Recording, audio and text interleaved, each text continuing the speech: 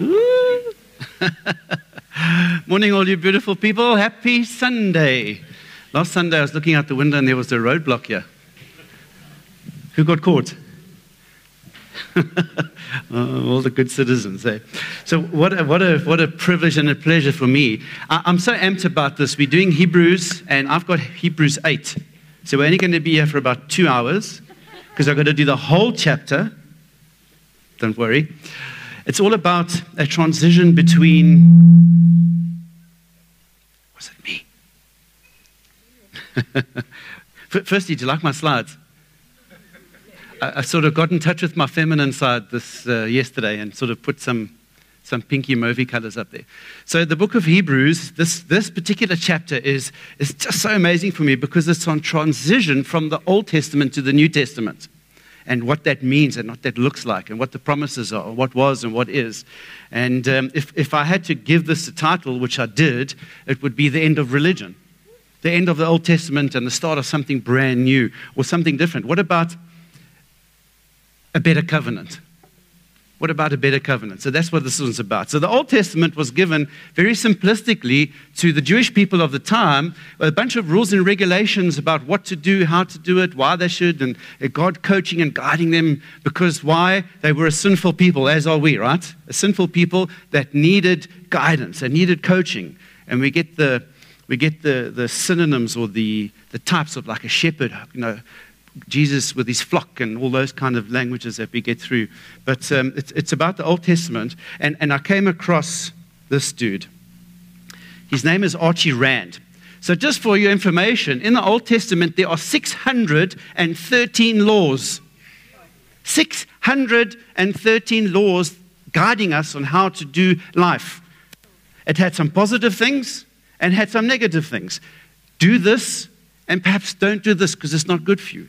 Help you here, don't help you there. So that was the message of the Old Testament. And this guy, Archie Rand, he took all 613 laws and put a palette together, a picture of each one. And I've just taken a snippet of one here. It's the 12th one, I think. To be with those who only worship him was one of the commandments, one of the commandments from God in the Old Testament. Isn't that a lovely story right there? So I just stumbled across him on the web and thought it would be cool to stick that up there. 613 laws. I needed a picture for each one. I'd love to get his book. Apparently he's got a book out with each one of these. And so the Old Testament was like this. How many of you, like these cops last Sunday, when you come around a corner and you see, what happens in your psyche? What happens in your being? If you're anything like me and you pay all your traffic fines and your car's disc is up to date and your license hasn't expired and all, right, your heart sort of goes through zero and down at your feet. Okay, and then your heart starts palpitating. You think, oh me, oh my, what have I done? What are they going to stop me for? If I get pulled over, what do I say? Have I got the McDonald's? Oh no, we won't do that. But so I think you're like me, your heart goes through to your shoes. And that was the law. The law was giving people those guidelines about how to do life. Do this, don't do that. The positives and negatives, as I've mentioned. So, where was God? God dwelt with his people in those days in something called the tabernacle. The tabernacle was a tent, more particular, specifically the wilderness tabernacle was a tent or a place of worship where the people came in those days. And this was given to the Israelites who were Christians, the first Christians, by God himself on Mount Sinai. You remember the story about God with the finger or the hand of God writing on the stone tablets and giving us the 10 Commandments. It's part of it. Part of those 613 laws were the 10 Commandments. We try living up to any one of those. Has anyone told a lie this week? Anyone used the Lord's name in vain this week, perhaps? Anyone stolen anything? It's hard, eh? And just on those, just the 10 out of the 613 commandments, you try and live up to those, we are undeserving. What is our destination? Not heaven. Luckily, there's a plan. There's a Savior. There's a solution. So God very specifically gave Moses on Mount Sinai And this was the first introduction of something called cute-bits. What is it? He had to make cubits, not cute-bits. I'm sure Moses had cute-bits. Maybe he needed a wife. He'd have a cute-bit like mine. Eh? So he very specifically gave Moses dimensions of what this tabernacle or what this courtyard should look like. And there were sort of three areas, and I'm not going to steal whoever's preaching. I think it's Laura preaching next Sunday on chapter 9, which is more specifically about the tabernacle. But God was very specific to Moses, and he said, do it this way, do it that way. And there was an outer court, and in the outer court, they had to slaughter a lamb, take the blood, then they had to put the lamb on the altar and offer it to Jesus. Then whilst they were still outside, and outside in this courtyard was like a church, like this, where all the people came. And it had to be very specifically, the entrance had one entrance, and it was facing east, and all those kind of good things, which I'm sure we'll get into next week. But they came in, they were part of the slaughtering of the lamb, they took the blood of the lamb, the high priest, he went then to a bronze bowl. Is it brass, bronze, the same thing? It's an alloy, right? So it's mixed with stuff. And says the metallurgist. Okay, and then they had to wash themselves, and then they went into the inner court. And in the inner court, there were a lot of symbolism. Three things in particular. One was the menorah, or that lampstand, the seven candles, or the seven lights. The center one being a picture of God, and the six other ones bowing to him pretty much. And depicting the 7 days of the creation of earth was what the menorah was. And I know there are other menorahs with like nine lampstands, but it was forged out of gold, out of a single piece of gold. And it just speaks so beautifully about Jesus in our life and how he sees us, how he values us, and how we worship him, because the middle one of the menorah was typically God. And just reminding us that today, like today, the Sabbath, as we celebrate it on a Sunday, is a day of rest, and that we should always take this day of rest. So there was the menorah. Then there was a table which had very specific rules around it. 6 loaves times 2 stacked on each other, which were infused with incense. And the rabbis at the end of every week had to bring new bread and change the bread, and they had to eat the old bread that was there, and all the symbolism around that. And then there was an altar of incense. Before they could go into this place called the Holy of Holies, there was an altar of incense. And I suppose they were not smelling so good. I'm not so sure anyway, I'm joking. But the incense was there to just bring glory to God, right? And all these are pictures, which we'll go into next week, about Jesus entering our life and how we transform from being sinners, coming into God's kingdom, offering a sacrifice. Who's the sacrifice? Jesus was the sacrifice. It's just a beautiful story. And then they go through the veil. There was a veil, and the veil had pictures of angels on it. It was made by the people at the time. Just so that you know, all the stuff that was in the tabernacle was made from not really the spoils, but the takings. When they left Israel, Egypt into the land of Israel, they were given tons of stuff, gold and silver and all those kind of things. And with those belongings is what they made all these artifacts in the tabernacle for. And in the Holy of Holies, where we sit and meet with God, was the presence of God. So what am I trying to tell you? Where was God in those days? He was with his people. He presented himself in the Holy of Holies. There was the Ark of the Covenant, made of solid gold, or was made of acacia wood. I just wanted to go to that next picture. So there's a picture of the veil. There's the menorah and the incense and the table of bread. And there's the veil that only the high priest, who had to be a Levite, went in. And on behalf of all the people, of all the Israelites, of all the sinners, made an offering, an atonement with God. So he'd take some of this blood of the lamb, and he would go and sprinkle it, and the Bible tells us 7 times, onto the mercy seat. So the Ark of the Covenant was made of, of acacia wood. And acacia wood was specifically taken, and I just love these pictures, and the reason I put them up there is because we have it here in South Africa. Have you ever seen those seeds on trees? They're beautiful. And it's hard wood, and it's a very resilient wood. Because wood, remember, this thing had to last for 40 years. And wherever they went, they had to set up this tabernacle, this tent, this place of worship. So I always thought in my mind that they traveled a lot. You know, that they would this week be here and this week be there. To move a tent around, to move these kind of, to move that kind of tent structure around doesn't happen overnight. You need a lot of manpower, you need a lot of resources, right? So I just reprogrammed myself to say they were probably in situ in any place for a given period of time, a longer time than I thought, certainly. And it was made of acacia wood because it lasted 40 years, but the acacia wood was covered with gold. Beautiful, but they needed the acacia wood so it didn't rot, so they could stand the test of time, all the pillars around, etc., etc. So, and then in the Ark of the Covenant, inside the Ark of the Covenant, which was also gold-plated wood, I believe, was, number one, a gold pot full of manna. God looked after his people for 40 years. They ate manna. Pap. Every morning, there's the fresh manna from heaven. You know that song, Dale? Bread of heaven, bread of heaven. You know that old hymn, what a beautiful song. Manna. In there also, the tablets that God himself with his finger wrote on and inscribed to us and gave us the 10 Commandments. Also, Aaron's rod. So the story in the Bible is around dead sticks.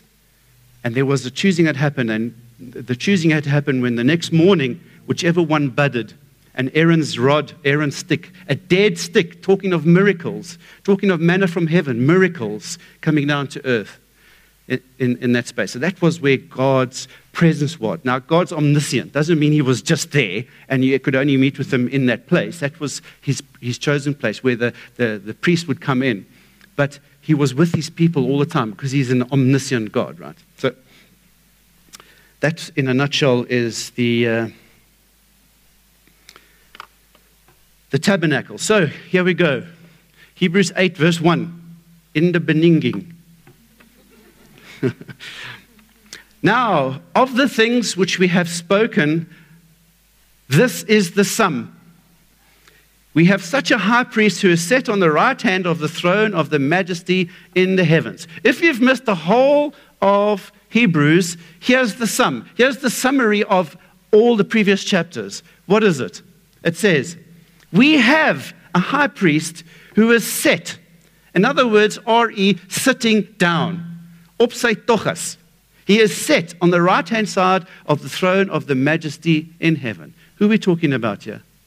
Jesus, our King Jesus, who died, was resurrected, and is now sitting in heavenly places. It starts, the book of chapter 8 starts with Paul, and I personally believe there's a lot of debate around who wrote the book of Hebrews, because a lot of the Bible epistles or the stories said, I, John, speaking to this, it starts in that kind of language. Hebrews doesn't. So there's a lot of debate around who actually wrote Hebrews, what type of language, what are we listening for. So I personally believe that it might have been Paul. That's my personal belief. He's giving us the summary. He's saying that we have a high priest who's seated in heaven. So, if he's a high priest, what did the high priest on earth have to do? They had to do all the things I briefly described. They had to make sacrifices. They had to do all those kind of things. So what sacrifice is our high priest in heaven now doing? What is his sacrifice? His sacrifice is himself. He, himself. He is the lamb that was slaughtered. He is the lamb that was slain, whose blood was spilled for us. His name is Jesus. He went up to heaven after saying, what was the word I used last week? Tetelestai. It is finished. It is finished. You, people of earth, need to do nada, zero. Niggies, niggas, seven, nothing. Niggies. Because it is finished. He's saying the work is done, the price is paid. You do nothing. Jesus is not sitting up in heaven, pacing up and down. Geez, what about Mark? I don't know what to do about Pete's keys that are lost. And is God pacing up and down? Does God not know what to do? Not at all. What is he doing? He is sitting. He's sitting. He hasn't got a sock in the world about you. Why? It's finished. It is finished. That stage, the stage of Jesus' life, tick, done. It is done. He is seated. He's still got a lot of, can we say, lost to do, bringing sons and daughter into glory. What happens when a person gives their life to Jesus? We're going to have a moment afterwards with Marky leading that moment. What happens when you have an unbeliever coming to faith? There's glory, glory, glory. What's Jesus' focus? Is all of us out there, and also to bring brothers and sisters that do not yet know Jesus, that do not yet know Him, the salvation power that He brings to glory. What an amazing thought, eh? What an amazing thought. Another thing to notice is that on this tabernacle that we saw just now, in the Holy of Holies, there was no seat. There's no place for the priest to sit down, which means that on earth, the Old Testament economy was never done. The priests need to, every Sunday, every Sabbath, sacrifice the lamb. And then once a year was the high priest. You heard the stories of the previous preachers that had been up here before. What did the high priest do? He went from the outside courtyard into the inner room, did the bread, did the menorah, did the incense, and went through the veil, gewoonlik met 'n touwtjie om sy voet, né? Because if he was a bad boy and couldn't live up to the law of the Old Testament, what would happen? Schnevel, right there, frak is jy. Done. Whew, that's the law. Can we live up to this law? No, we can't. They had to make continual sacrifices to provide a temporary covering for people's sins. Repeat, rewind, repeat. Rewind, repeat. Your situation a bit crazy right now, perhaps? Your life in a bit of turmoil? Business challenges, relational challenges, financial challenges? What's going to happen? So we worry, right? We worry, and we have sleepless nights, and we sweat. And what's God saying? He's sitting on the throne. He's not worried about a thing. He's seated. He's not worried about a thing. He knows what He's going to do for humanity. He knows what He's going to do in your life, Christian brother and sister. He knows. He's got a plan and purpose for you, for your life. He's not pacing. He's not worried about you. You might be worried about you because things look dire. But He's not worried. He's seated on the right hand next to the Father. Sometimes in life, we worry so much, we get this analysis paralysis, right? There's so much going on. I don't know. There's data coming in here and data coming there, or there's no data coming. I can't make up my mind. I don't know what to do. Which way must I go? Do I buy the house? Do I sell the car? Do I get a new wife? No, I'm just joking. All those and you are torn. And then sometimes we just get stuck. It's like, kan nie meer nie kopbral. There's just too much information. We get analysis paralysis, our inability to make a sound decision in life. Not enough data, too much data. And we start singing this song, right? She'll be coming round the mountain when she comes. And around we go again. And around we go again. Analysis paralysis, making decisions. God's going to say to you what? My son, my daughter, do not worry. Don't worry.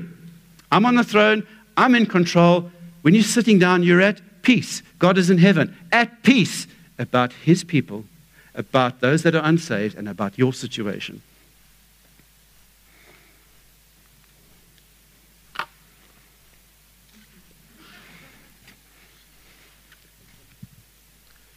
Siri, Waze, Google Maps, choose Siri. You sit in your car and you say, "Hey Siri, take me home." Calculating. In 500 meters, turn left. And off you go.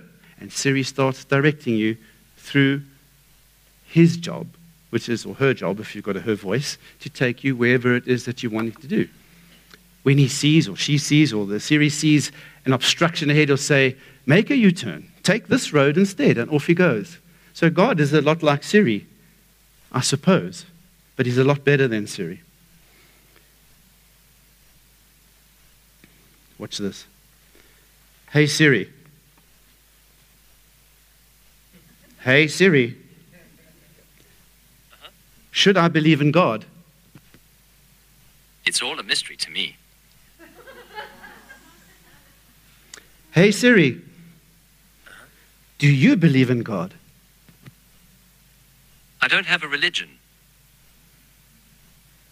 Sound familiar? Sound familiar? Siri, giving us guidance in life. What's missing?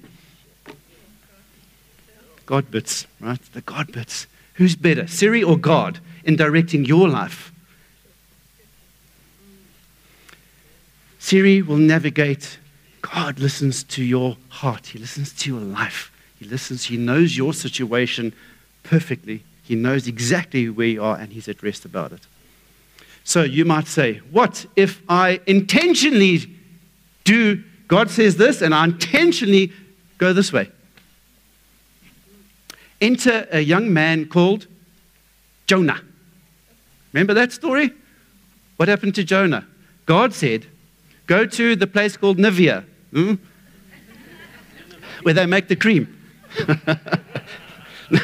Go to Nineveh. And he said, I'm not going there. I'm not going there. Not for me today, boss. I'm going to go in this little rowboat. And he hops in a rowboat on his way to, what was the place called? Jaffa, I think. Jafta. And the rest of the story we know, right? It was a rowboat. Row, row, row your boat gently the wrong way. And a big storm came along, orchestrated by God, no doubt. And they saw that if they didn't get rid of something or somebody from the boat, they were going to sink. Jonah sticks up his hand and he says, pick me, because it's because of me. I'm not listening to God right now that you're in this mess. And what does he do? How long can you tread water? And off he goes, into the big sea. And he had said to the people, what a beautiful story, just very quickly while I think about it, is the message that was left behind for those people about God's providence, about God's provision, because Jonah had told them, if I don't go, you're going to drown. And he went, and the storm stopped, and what a beautiful story right there for those potentially unbelieving people, right? Anyway, I digress. The next thing that happens is Jonah's now goofing in the water, and along comes Dale. Oh, no, Dale's shirt. Did you see Dale's shirt this morning? It's full of whales. Just so that you know, did you notice something? We're all wearing black. We decided at dinner last night that we're all wearing black, and it's supposed to be white maybe. Black pants. Anyway, for what it's worth, I digress. And Jonah was in the water, and he got snuck up for 3 days, and for 3 nights he was in the belly of a big fish. Some people say a whale. I don't think Dale was big enough, personally. But he was swallowed by a big fish. You know what the moral of the story is here? You can even in your life intentionally go the wrong way. I'm going this way. And what's going to happen? We've all got Jonah tendencies, haven't we? Haven't we, in life? Sometimes God speaks and we don't do and we don't hear, and we go the other way. You're not hearing God? Perhaps you say, but Bruce, I'm not hearing God. He doesn't speak to me. Here's the promise.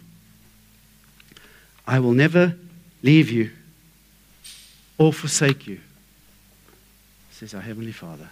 In the Bible, I will never leave you or forsake you. Christian brother, Christian sister, God has got your back. He will never leave you. Sometimes, perhaps, I'm on a journey going somewhere and the mind starts to race. I've made up my mind, I've heard from God, and I'm going down this road, and I'm going to do this. And along the way, this little voice or this little human brain of yours starts thinking, but what if? Well, cook, I didn't think this one through properly. What about, there's so many things that can go wrong right here with the story. Does that sound familiar, perhaps? You've made a decision in life? Think of the Mark 16 story where Jesus has been crucified. He's in the cave with the big rock in front of it. And the ladies are going the next morning to go and balm his body. And on the way there, they think, this wasn't such a clever idea. How are we going to deal with this big rock when we get there? Oh, geez, maybe I should have, maybe I could have, maybe I ought to have, maybe. And they get there and it's been rolled away. The rock has been rolled away. The blockage is gone. God's saying to you today, even if you are on the road that He has ordained you to be on, and you questioning yourself, or the voices are coming, or culture is coming, or people at work, or your colleagues are saying something completely different,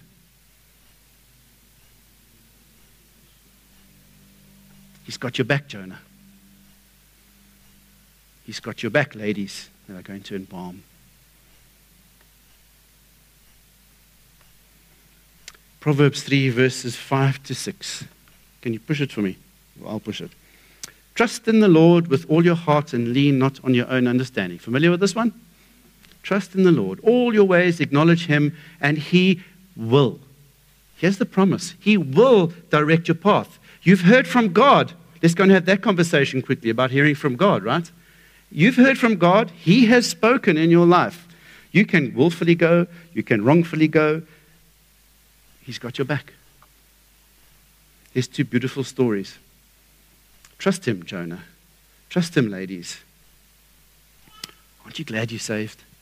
For those that are saved. Imagine trying to navigate this world without that person that's better than Siri in your life. Nie vir my nie, dankie. Hebrews 8, verse 2. We continue. A minister of the sanctuary and of the true tabernacle, which the Lord erected, and not by man. In the heavenlies, there is a tabernacle. It is an exact copy of the one that God spoke to Moses with all these cute bits and go and do this and make this. There's one in heaven. Exactly the same. There it is. That the Lord erected, not man. It is a typecast. It's a shadow which we'll see just now. In the heavenlies, there's a tabernacle made by God. The Israelites one was a copy of the true tabernacle in heaven. That's where Jesus now reigns as king. Not a high priest here on earth. Our high priest is Jesus in heaven. Number 3. We'll get through these a little quicker. For every high priest is appointed to offer both gifts and sacrifices, right? The high priest on earth had to offer gifts and sacrifices, the lambs and the blood, and do things, ritualistic stuff. Therefore, it is necessary that this one also have something to offer. Jesus, in the new tabernacle, in the heavenlies, as a high priest, what does he have to do? Exactly the same. He's got to offer gifts and sacrifices. So what does he have to offer? We mentioned it earlier. Himself. Himself. What a beautiful story. Don't you think?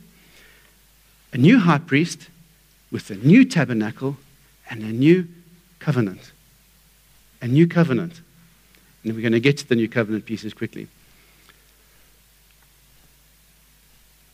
This transition from the earthly tabernacle to the heavenly tabernacle is a transition from the Old Testament to the New Testament. It means to us the end of religion, the end of the law, the end of rules and regulations that you cannot keep. Was God wrong? We'll find out.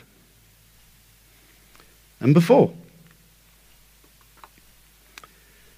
For if he were on earth, he would not be a priest, since there are already priests who offer gifts and according to the law. In other words, if Jesus was alive, he would not be that high priest that's going in and out. Why? Because he had to be part of Club 501.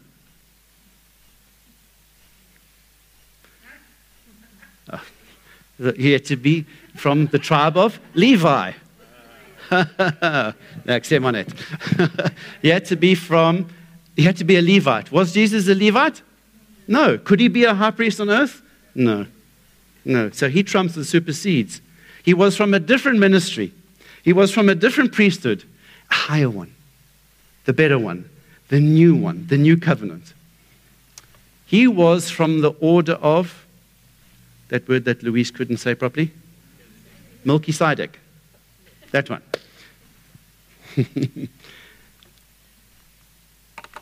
Number 5, who served the copy and shadow of the heavenly things, as Moses was divinely instructed when he was about to make the tabernacle. You can put the emphasis on any syllable you want to. For he said, see that you make all things according to the pattern shown to you on the mountain. So, Moses was instructed by God how to do all the cute bits and how to make this and what it needed to look like and how many poles and how much linen and what needed to be made from gold and bronze and brass. He was told, because God was saying to him it was a copy of what is already in heaven that you had to replicate. A copy or what's the word? A shadow.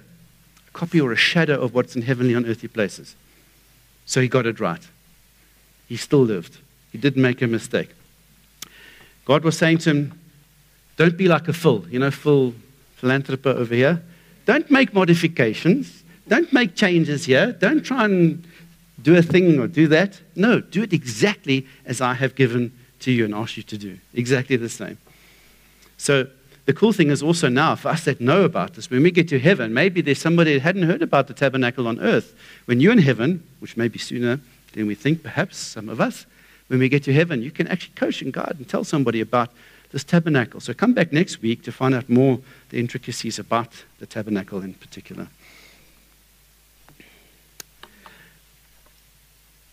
6 and 7. But now he has obtained a more excellent ministry, inasmuch as he is also a mediator of a better covenant, which was established on better promises. For if that first covenant had been faultless, then no place would have been sought for a second. Does this all mean that the Old Testament is null and void? Not at all. In the Old Testament, the new covenant was prophesied, was told about, was spoken about on numerous occasions, numerous places. And I'm going to put the Jeremiah, you're not going to read this, but there's just a text where in the Old Testament in Jeremiah and a similar one in Ezekiel is saying about the coming of the new covenant. There it is. Verse 31, for finding fault with them, he said, behold, the days come, said the Lord, when I will make a new covenant. There it is. In the Old Testament, prophesying what is coming. So did God make a mistake with the Old Testament? Not at all. He used it in that time, in that season, for a people that needed it, waiting so that he could unleash on us, if I can use that word, Jesus. Because Jesus, his existence, his death, burial, and resurrection changed everything. No longer needed. But we need the law. Some people say start looking in a mirror. When you're looking in a mirror, you realize how sinful you are and how much you actually need Jesus. That's the purpose of the Old Testament today.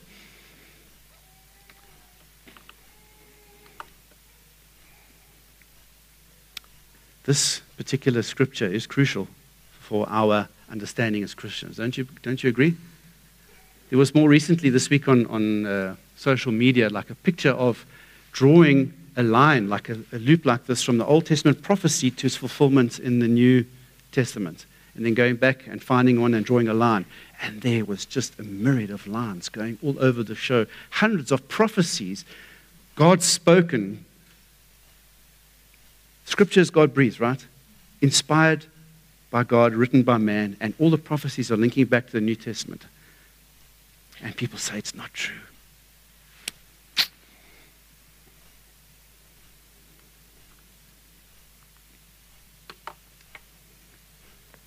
Because finding fault with them, he says, behold, the days are coming, says the Lord, when I will make a new covenant with the house of Israel. There it is now in the New Testament. Not according to the covenant that I made with their fathers in the day when I took them by the hand to lead them out of the land of Egypt. Not that covenant. Because they did not continue in my covenant, and I disregarded them, said the Lord. They didn't do what I said. Verse 10, here's the clincher.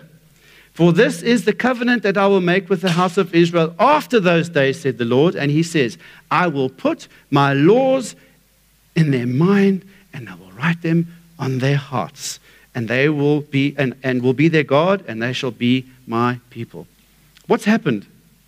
The laws, the rules and regulations are written on tablets and added to with 613 other laws. If you then don't do this, do the laws. What's God saying? No more tablets. No more tablets of stone needed. No more laws and regulations required. What is he going to do? For those that are born-again believers, spirit-filled, born-again believers of Jesus Christ of Nazareth that came in the flesh, what's he going to do? He's going to write them here. I will put my laws in your mind, and I will write the laws on your heart. Whoa, new dispensation. How do I get this? How does this happen?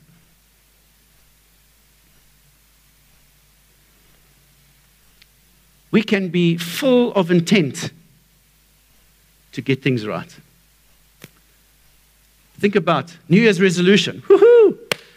On the 2nd of January, I'm going to gym, and I'm going to stick it out because I've got to lose 5 kilos by the end of the year, and my intentions are pure, my intentions are honorable, my intentions are right. I'm going to eat healthy, I'm not going to dope so much, I'm not going to party, and I start putting the laws on myself.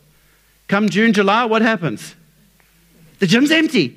And you, those that are continuing and forging ahead, you've got all the space. There's space on the bicycles. There's space in the gym pit. There's space on the cardio floor. Why? Because we can try and really try and want to mean to do stuff in life, and we fail. And that's the point about the Old Testament.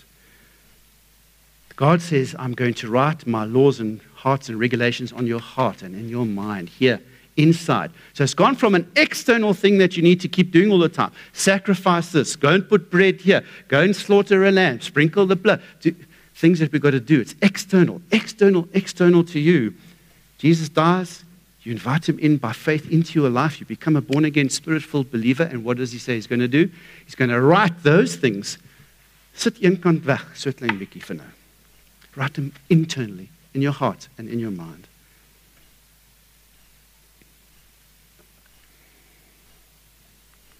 Making sense? Lovely book. I love this chapter. It's so cool. None of them shall teach the neighbor, and none his brother, saying, Know the Lord, for all shall know me, from the least of them to the greatest. No matter who you are in the zoo, from the least to the greatest, he's going to write them on your hearts. For I will be merciful to their unrighteousness and their sins and their lawless deeds. I will remember no more. In that he says, a new covenant. He has made the first obsolete. Now that is becoming obsolete and growing old, is ready to vanish away. So what do you mean? Someone came to a preacher once and said, I haven't been to church for a while. He said, I know. Oh, you know? He says, yeah. He said, why didn't you come and get me back? Why didn't you come and call me? Why didn't you see I was missing? He says, not my job. Not my job. In the old dispensation, maybe his job. But the preacher, when you're standing up here, you can see so much stuff, right? You can see, you know who's missing and who's gone AWOL and who's in the place, who's not in the place. You can see. As a born-again believer, you know what's right. You know where you should be. You know what God is saying to you. So is it the leadership or the eldership of a church to come and call you out? No, because in the new dispensation, God will write those things and give you those things on your heart and on your mind. Make sense? The new covenant is all about what is your heart telling you? What is Jesus telling you? God is saying every man will know the Lord. That's what it says in the scripture. Ek's amper klaar hoor. I promise.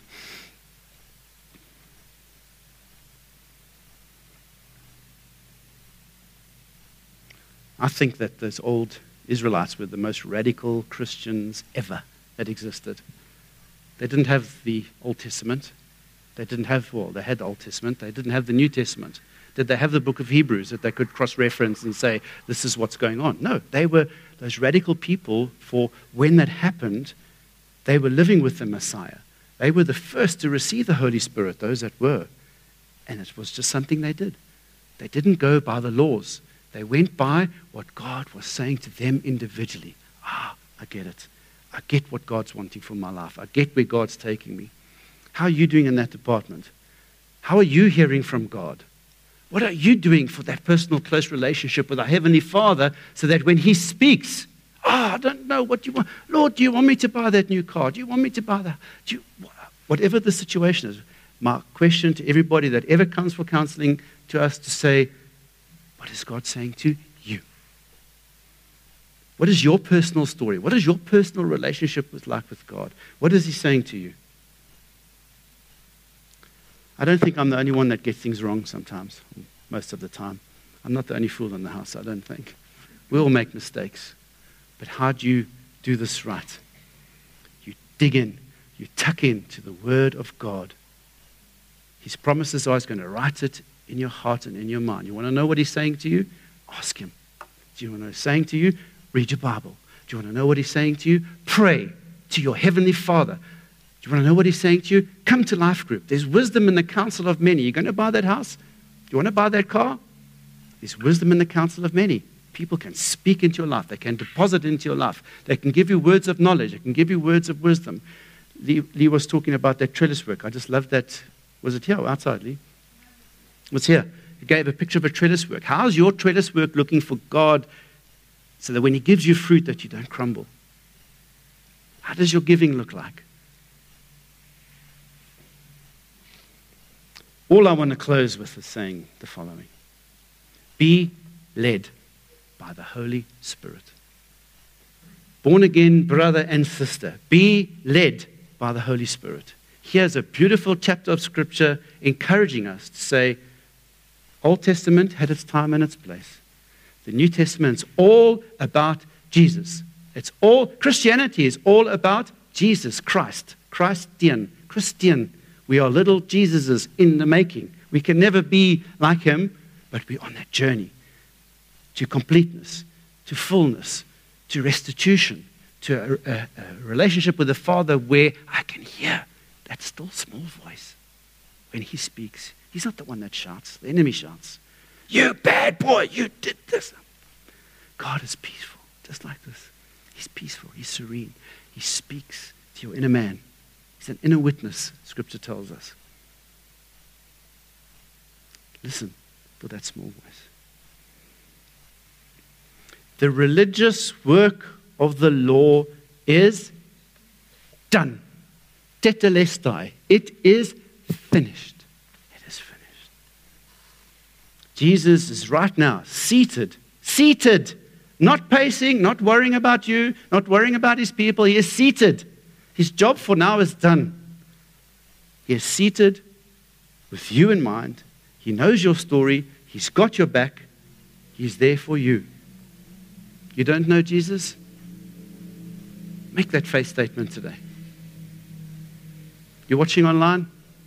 You don't know Jesus? Make that faith statement today. It's all it takes. In faith, step out and say, I receive, I believe Jesus existed. I believe that He died. I believe He rose. And I currently believe that He's sitting on the right-hand side of the Father, seated, looking after humanity and looking after you. The work is done. We have a new priest, a new covenant, a new sanctuary or tabernacle, and a new reason every day to say, Hallelujah. All glory to God. Fluit my studios uit. Let me pray for you. Can I pray for you? Father God in heaven, thank you for this book of Hebrews. Thank you for chapter 8, which tells us that we can have a personal relationship with you. Thank you that you made a way for a personal relationship via the person of Jesus. Thank you that you gave us your Holy Spirit. That when we have crossed that line of faith, He lives in the person of the Holy Spirit inside us.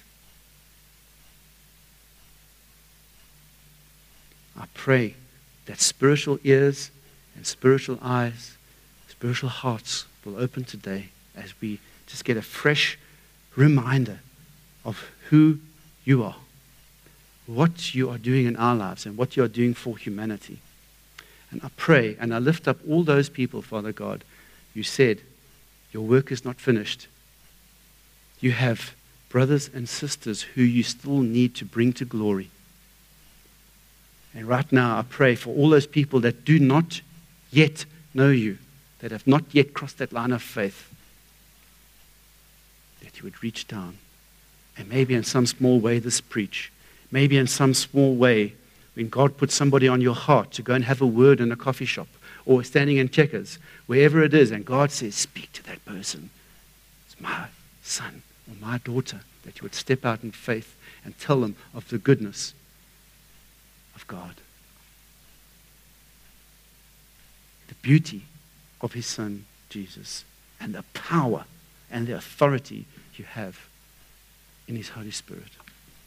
I pray for an open heaven amongst everyone here, Father God, as they go. Where those questions we were talking about what do I do? Should I do? Should I buy? Should I sell? Should I?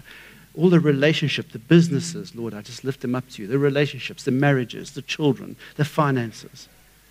Those clients. Willem, we need your key, buddy. We need your key. Open the doors, Father, of the floodgates of heaven, I pray, that we can prosper, but more importantly, Lord, that we can tell people about your goodness. You bless us, we bless others. We love you. And everybody said, Amen.